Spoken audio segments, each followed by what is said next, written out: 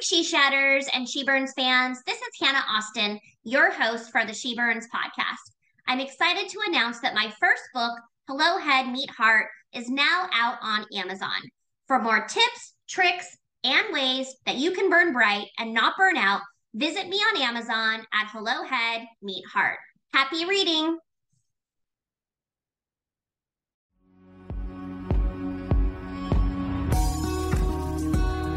Welcome to the She Burns podcast, the go-to podcast for women who were born to burn bright without burning out.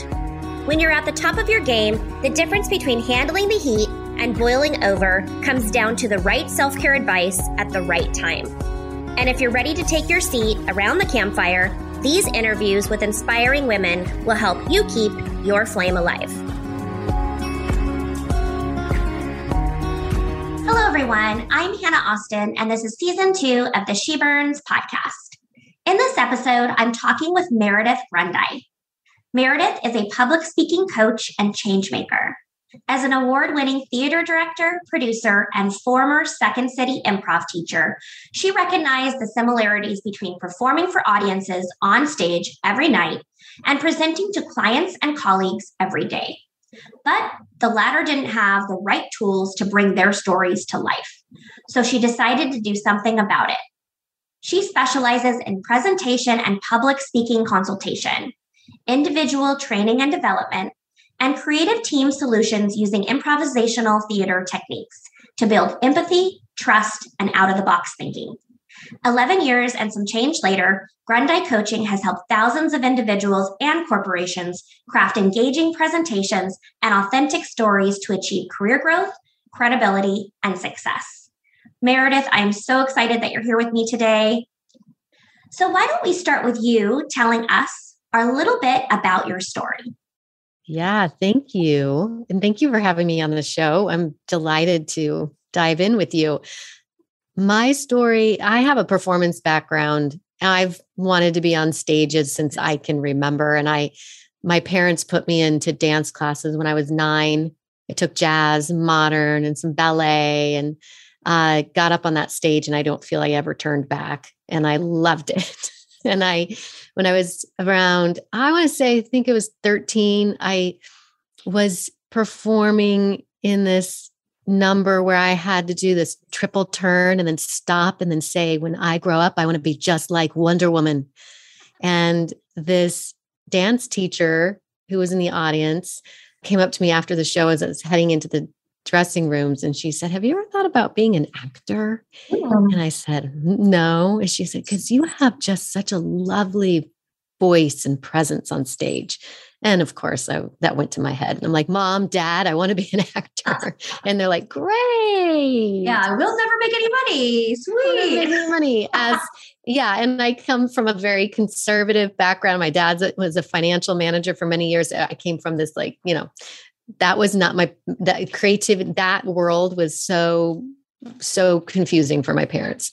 So they said yes, though. They put me into acting classes, and I took acting classes at this little studio where I grew up in Fort Collins, Colorado. And then one thing led to the next. I had the bug. And I fell in love with all the theater people. And I was in the drama league, and I was in all the school plays, and I'd always come up with all the funny experimental things. That was really exciting for me. And also in art classes. And then I pursued it. I graduated college. I moved to San Francisco. I did theater there.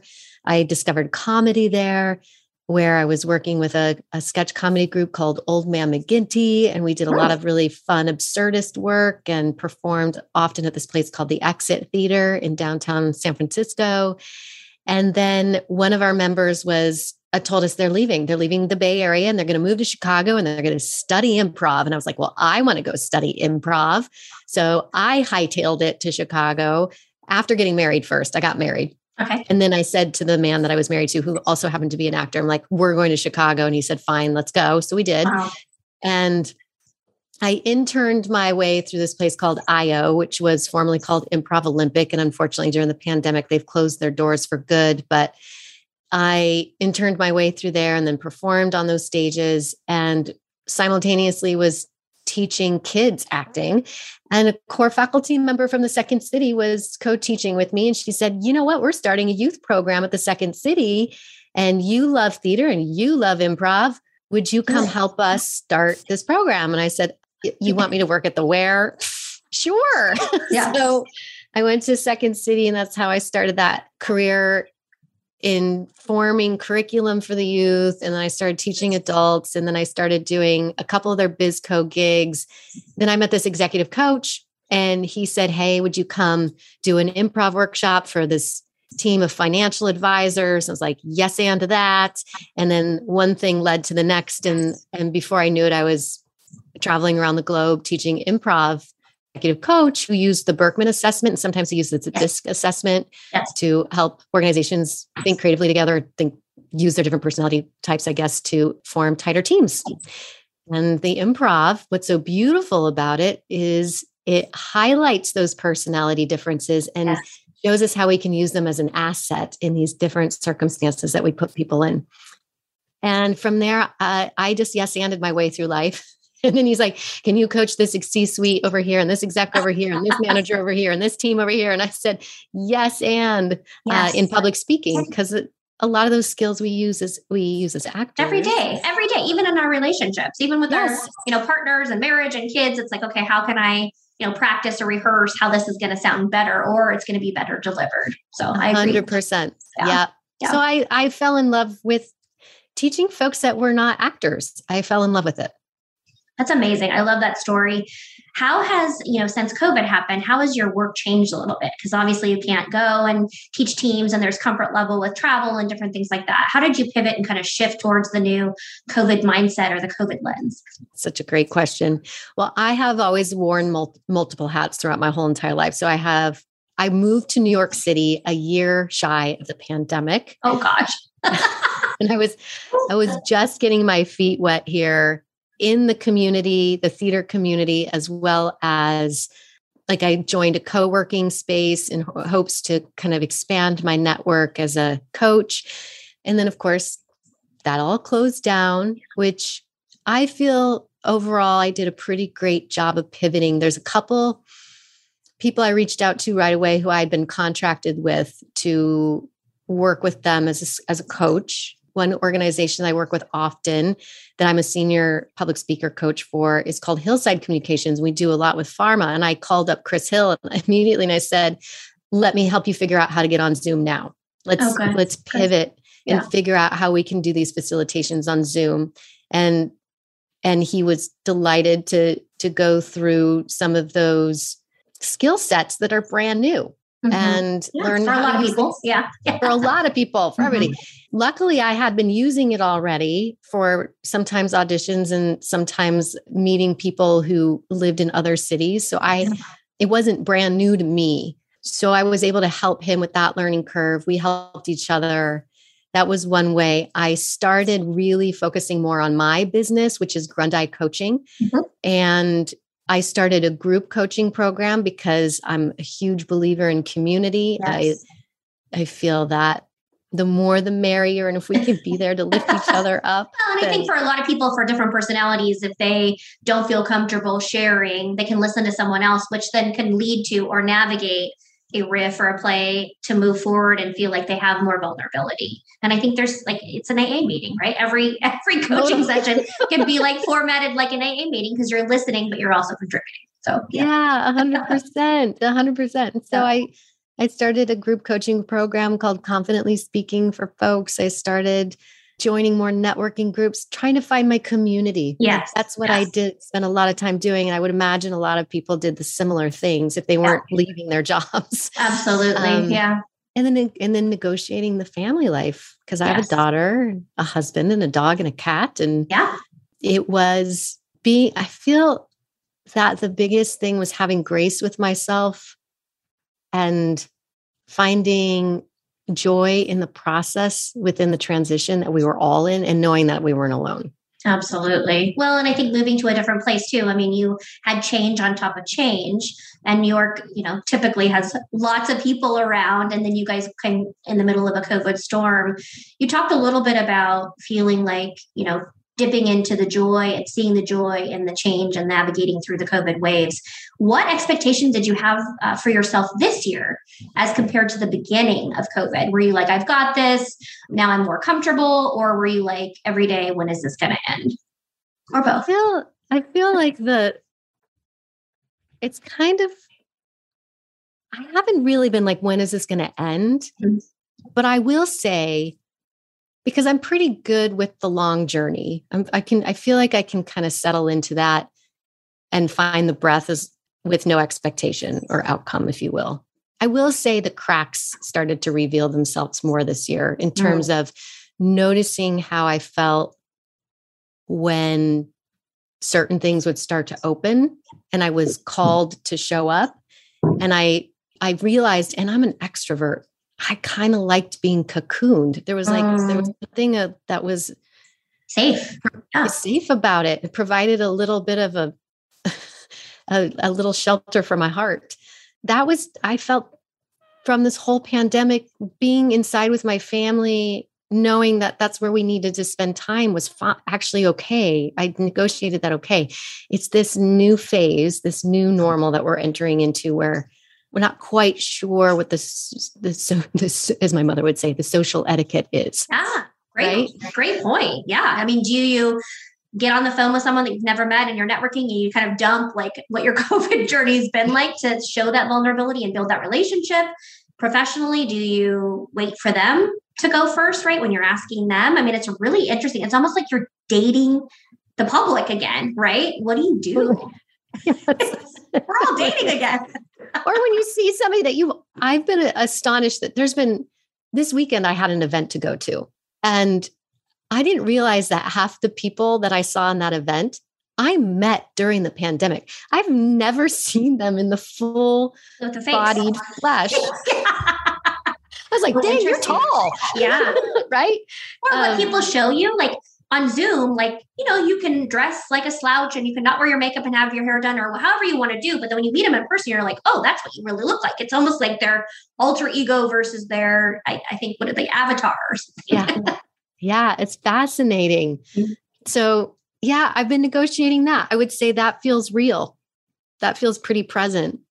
That transition you asked about. Mm-hmm. That's pretty deep. Tell me a little bit about your coping mechanism. So you talked a lot about, you're really good at kind of seeing the long game.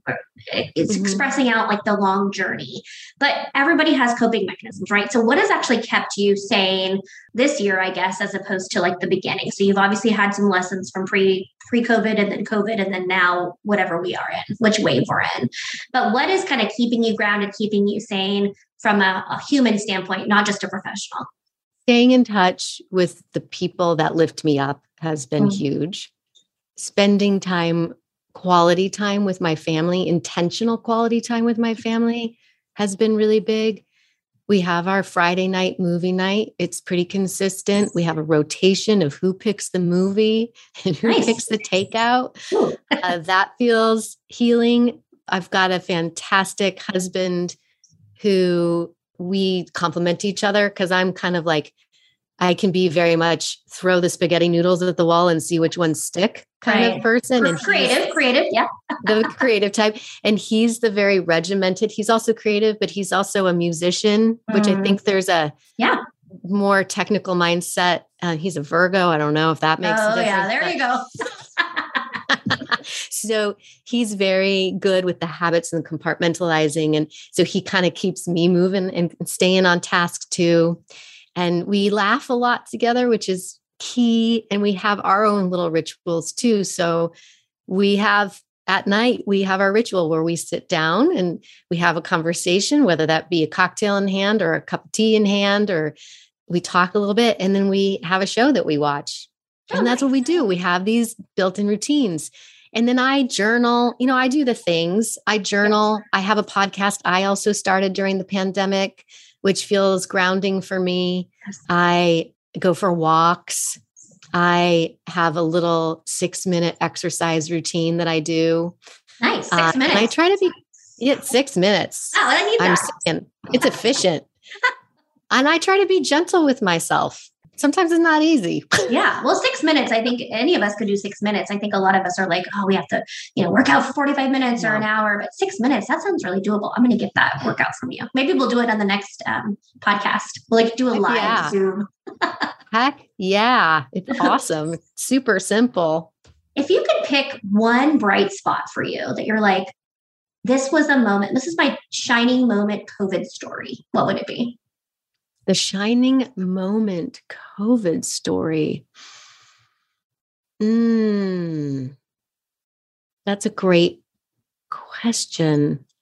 I always think about it as a bright spot, right? So COVID's been dark. There's been a lot of depression, anxiety associated with that. People, you said turning towards your family and, protecting your heart, kind of being your own cocoon. But, say I told you COVID's over tomorrow and you could look back and you could say, what was that bright spot in COVID? What would be the first thing that came to your mind? The bright spot to this journey that we've all been on for me has been the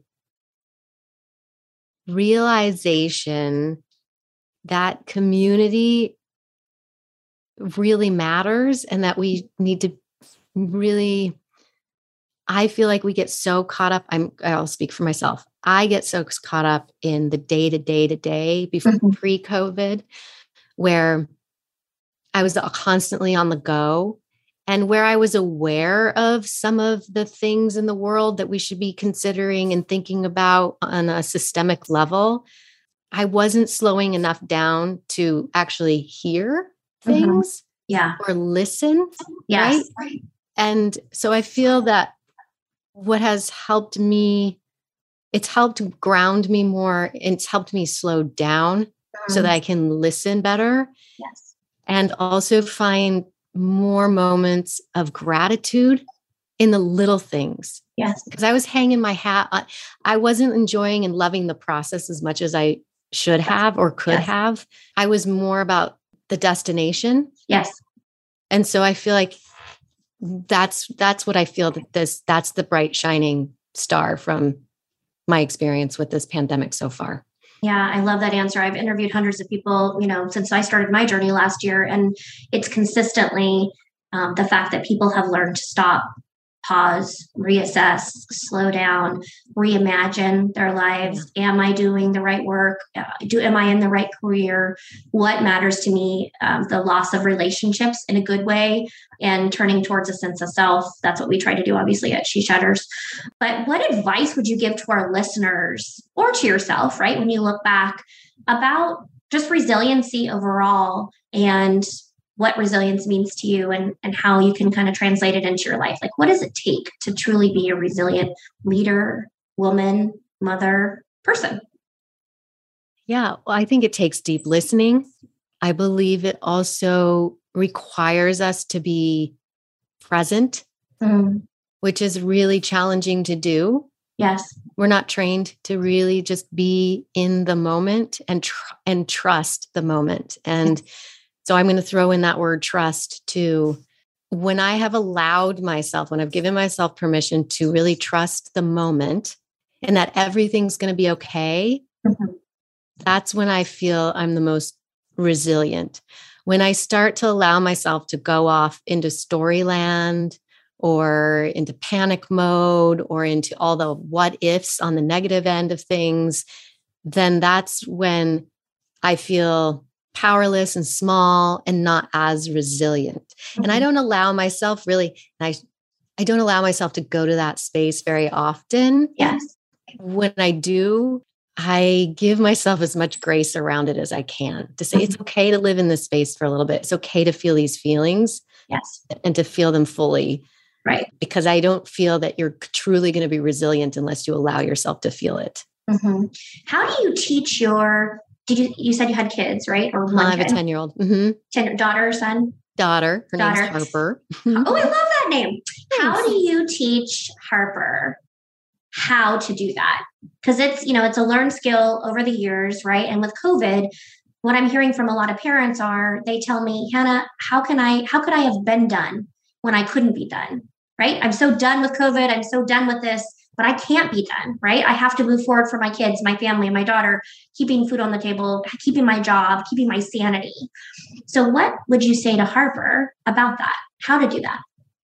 I'm very lucky mom because she's, I feel, one of the most resilient people I've ever met in my entire life. Like this whole pandemic, remote learning, I feel overall she's done a pretty remarkable job with it. Mm-hmm. So I actually can say that I've learned a lot from her. Great. I mean, that's how parenting is. It is. She's all about the dance parties. So nice. It's all about the dancing and the listening to the music. I would say for her, breathing is so important and we don't talk about it a lot. Yes. And that's something that I will say I have shared with her a lot because she does, even though she's super adaptable, she tends to have really big emotions really quickly to really small things. Right. And so something we've been really working on is noticing your breath so that you can integrate it in a way to where when you need to calm your breath or manage your anxiety or that fight or flight space that we get into, do you have the tools and you know what that feels like when it happens, when you have that response that you can use those tools to calm yourself in a way that's going to serve you in those moments, I feel is something we've talked a lot about. That's great. I love what you said about you're learning from her. She's learning from you. I mean, that's how being a parent is, right? If you didn't know during the lesson in your previous life or your next life, your kids are certainly here to terrorize you or teach you the lesson. I'm joking. But, and then along those lines, what is a mantra that keeps showing up in your life, right? So I always think, in your next life, you're going to learn that lesson that you never learned in your previous life, or depending on what you believe in. But what is the mantra that has kept you going to hone the creative and focus on the creative, or just be Meredith? Like, what would be Meredith's mantra? Well, it's funny you asked that because it's very similar to what I teach my daughter, which is my little mantra has always been just breathe. Okay. Just breathe. And in fact, I found one of those neon light signs on Amazon. I was like, I think I got to get that. So just breathe. I would also say, because I'm a huge improviser and I use a lot of improv in my coaching, yes, and is also a mantra. I've heard you say that a couple times on this show. Yeah, I would say. I've heard you say a couple times today. Yes, and. Yeah. And yes, and in a way of ideation, creativity, noticing. I don't think we should be saying yes and to everything that comes our way. No is a very powerful sentence, but being able to have that I think it's the air of lightness around. Mm-hmm. Yes, and I see you, or yes, and I acknowledge you, or yes, and I will say yes to that and figure out the rest later, which is, I think, a great Tina Fey quote. That's really served me. It's also helpful with parenting. Mm-hmm. And I could be better at that with parenting. I'll be honest with you. True confessions in my confessional later. True confessions for a yes and lady. Yeah. I'm not good at yes anding my daughter with everything. Well, and I think it's often, so our society is yes and, which can lead to more work, which can lead to, putting yourself in a burnout situation. Yes, but sounds a little bit negative. So I think it's just playing around with that. But I love the fact that you can say, yes, and I still need to have dinner with my family, or yes, and I need to be home by 5 p.m. And my company at She Shatters, we're trying to help women and professionals and companies to build a yes and basically build out what they want their company to look like, what they want their life to look like. It doesn't have to be just in a little box. And I think that's a lot that we face as women and in society in general, is we are placed in this box that we have to do this or we have to do that. And I love the fact that the reason why I have you on the podcast today is the fact that you're so creative, and who else to teach us rather than an improv, right? It's about exploring. It's about putting yourself out there. It's about not always having the answers and being comfortable in the gray of what comes next. So I love what you said in your mantra about yes and. Yeah, thank you. Yeah. So that's kind of the boring portion of the podcast, but I love to shift to I'm a really fun person. I like to party. I like to have a dance party. I'll invite your daughter over. But the next part is my favorite part of the podcast. And here's where I get to ask you kind of some fun and food for thought questions. Meredith does not know the answer to these questions, or she has not been told what the questions are. So Meredith, if I told you that you could live only in one place in the whole entire world, and I gave you a one-way first-class ticket to go there, where would you choose to live and why? I'd stay in New York.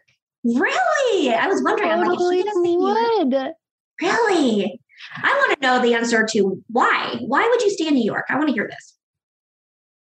Okay, so I've only lived in New York for 4 years, and I consider myself a New Yorker now that I have lived here through a pandemic. That gives me a special. Yeah, I think you should earn your stripes on that one. Yes, I earned my. So I've traveled quite a bit, and I love traveling. Love it. Yeah. And one of my favorite places to travel to so far has been this cute little colonial town called San Miguel de Allende, Mexico, where I've created this gorgeous community of people. I have a stepdaughter as well who is older and lives in Singapore. So I'm really excited about moving, or not moving there, but going. I haven't gone yet. My husband's been able to, but not myself. And I have loved lots of places that I have visited. There's something about New York and how diverse it is, how all cultures have congregated to this city. Yeah. That I absolutely love. I love sitting on the subway and being surrounded by 4 or 5 different languages. I love cities. I love the aesthetic of cities. I love architecture. I love energy of other people. I also do love my alone time and my quiet nature time. And I'm lucky that I live by Fort Tryon Park, which is stunning. There's just something about the grit. There's something about the, if you will, I heard someone describe the bacteria of a place once. Wow, that's a descriptive word. Yeah, right? The bacteria. Yeah. It sounds kind of gross, and like rats are infesting in my apartment right now, which they are not. But it's like, I feel like it's the historical layers that I am living on top of and with, that there's something that just feels at home for me with that. Not to say I wouldn't mind, like, a little casita on the beachside somewhere on occasion, but I don't feel like my soul would be happy with that full time. Is it something about, I love that answer. I'm shocked, but not shocked, if that makes sense. Is it something about your personality and that, you're a change maker, public speaker, you love the improv, you love the excitement, you love the different, you like to be a chameleon, you like to be in different situations, and you're almost in a melting pot of all different types of walks of life and different ethnicities and whatnot. I love what you said about being immersed in different layers that stretch you. Tell me a little bit about, was it a big cultural move for you to shift from where you were before to New York, or was it just like instantly you got there and it was like a puzzle piece was clicked into place? I would say for me, it was a puzzle piece clicked into place. So to give a little context for why we did them, we own a home still in Colorado, right outside of Boulder, Colorado. And we had the yard. We actually had a white picket fence at one point, and then I had them take it down because it was too much. And we adopted our daughter, Harper, when she was a day old.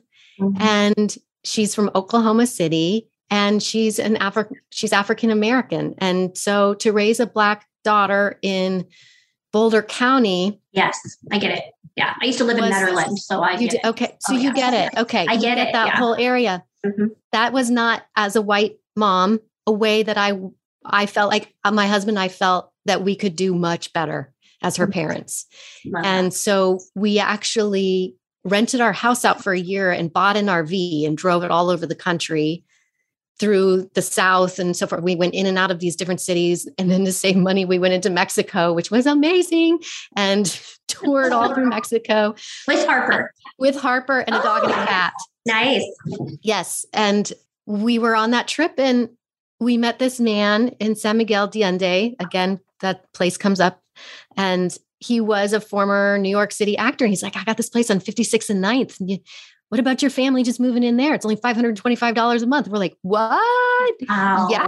Oh, totally. Wow. And then one thing led to the next, and it didn't seem or feel like a great idea. But my husband and I looked at each other and we were like, did you see how excited we got about the prospects of moving to New York? Mm-hmm. Let's just do it. Wow. So we drove the RV back to Colorado. We had 2 weeks to rent out our house full time because we were Airbnb-ing it, sell the RV, pack up a moving truck. Oh, Meredith, that's huge. And That's moved to New so York. brave. That's so brave. And we did it. Yes. And we're alive.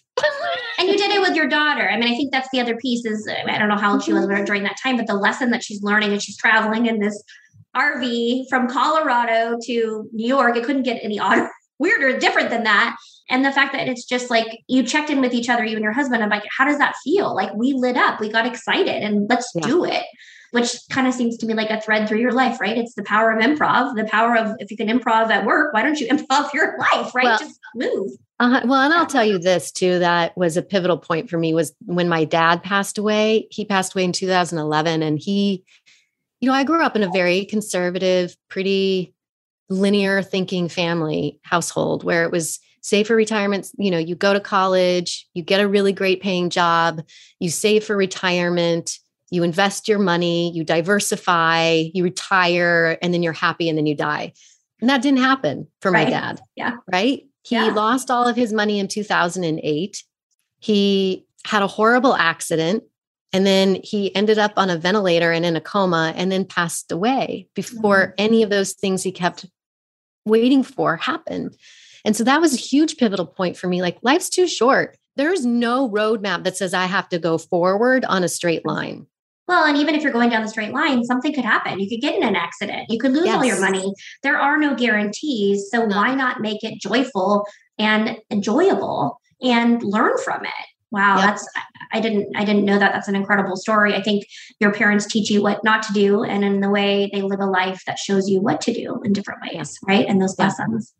Yeah, none of that stuff was easy. I mean, when we moved to New York, we were like two artists, like with a kid and a dog and a cat. I mean, we built ourselves back up. Yeah. Well, that's exciting though. You get to choose the life that you want to live and you can create it, especially with your daughter. But I love what you said about, you wanted more for her. You wanted something better for her, raising her in a multicultural environment. So, and it's been amazing. It's been really a gift. Oh, I'm so glad. Yeah. Okay. Well, this is another fun question. Yeah. What is one thing that you would love to learn to do, but you are scared shitless to try? Hopefully I can say shit on a podcast. You can say shit. We'll see if Spotify kicks me off. We won't go down that path. So yes, something that scares me shitless to do. Well, there's a couple things, but I'll tell you the first one that popped in my head. One is I have always wanted to do trapeze. Ooh, I can see that about you. I can see that. You got the build for it and you're creative. So it's kind of a given. Yeah, I want to fly. That just looks like fun. And the people who do it are buff. They're just buff. And that's one thing. And then the other thing is cliff diving. That scares the shit out of me. I've stood on the edge of those rocks before. Like, I don't know if you ever visited the Four Corners area and some of those. Yeah. Oh no, I just couldn't do it. Would you try it though? I mean, would you try one of those two things? Probably would be trapeze artist prior to jumping off rocks, right? Yeah, I think I would do the trapeze thing with the net before I would do the rock thing. But I would do it. And I would do it soberly. Oh, nice. Yeah, I was going to say, what is it that you'd have to take in order to actually do that? But that's maybe for the X-rated version of the podcast next week. That's for the other version. Well, I get a variety of answers to that question. You're my second season guest so far. We have obviously 9 more to go, but I'm excited to hear all the answers because me too. I'm curious, like how people respond to that, right? And what's yours? What's mine? Yeah. Well, I've tried a lot. I've traveled a lot. I've done a lot of things I can't say on the podcast. Scared shitless to try. For me, it's about writing a book. And I've actually taken the first step and started to do that. So I signed a book deal here shortly. But for me, it's the book that I want to write versus the book that I think people want to hear. And so it's trying to marry the authenticity in those two threads. So thanks for asking me the question. With that. Yeah. I just want to thank you. We're almost out of time for your time today. I loved what you said about, wanting something different for your daughter and learning from her versus her learning from you. The fact that you've pivoted in your life several times and really taken that leap of faith to live somewhere new and different, and the power of improv that it can have in your life. And I'm so glad that you were able to be with us today, with me today, and share with us your journey. So thank you so much. Thank you, Hannah. This has been so fun, super fun. I know people I say, gosh, it's like talking to you. It's like, it seems like 5 minutes, but it's truly been fun. And to be able to hear your story and to share your story with, our wonderful guests and our wonderful audience on Spotify and iTunes. So thank you so much. Thank you. Hearing Meredith talk about her journey highlights the importance and power of storytelling in our lives. As women, we are all searching for what lights us up and keeps us healthy. And together, we can learn how to burn bright and not burn out.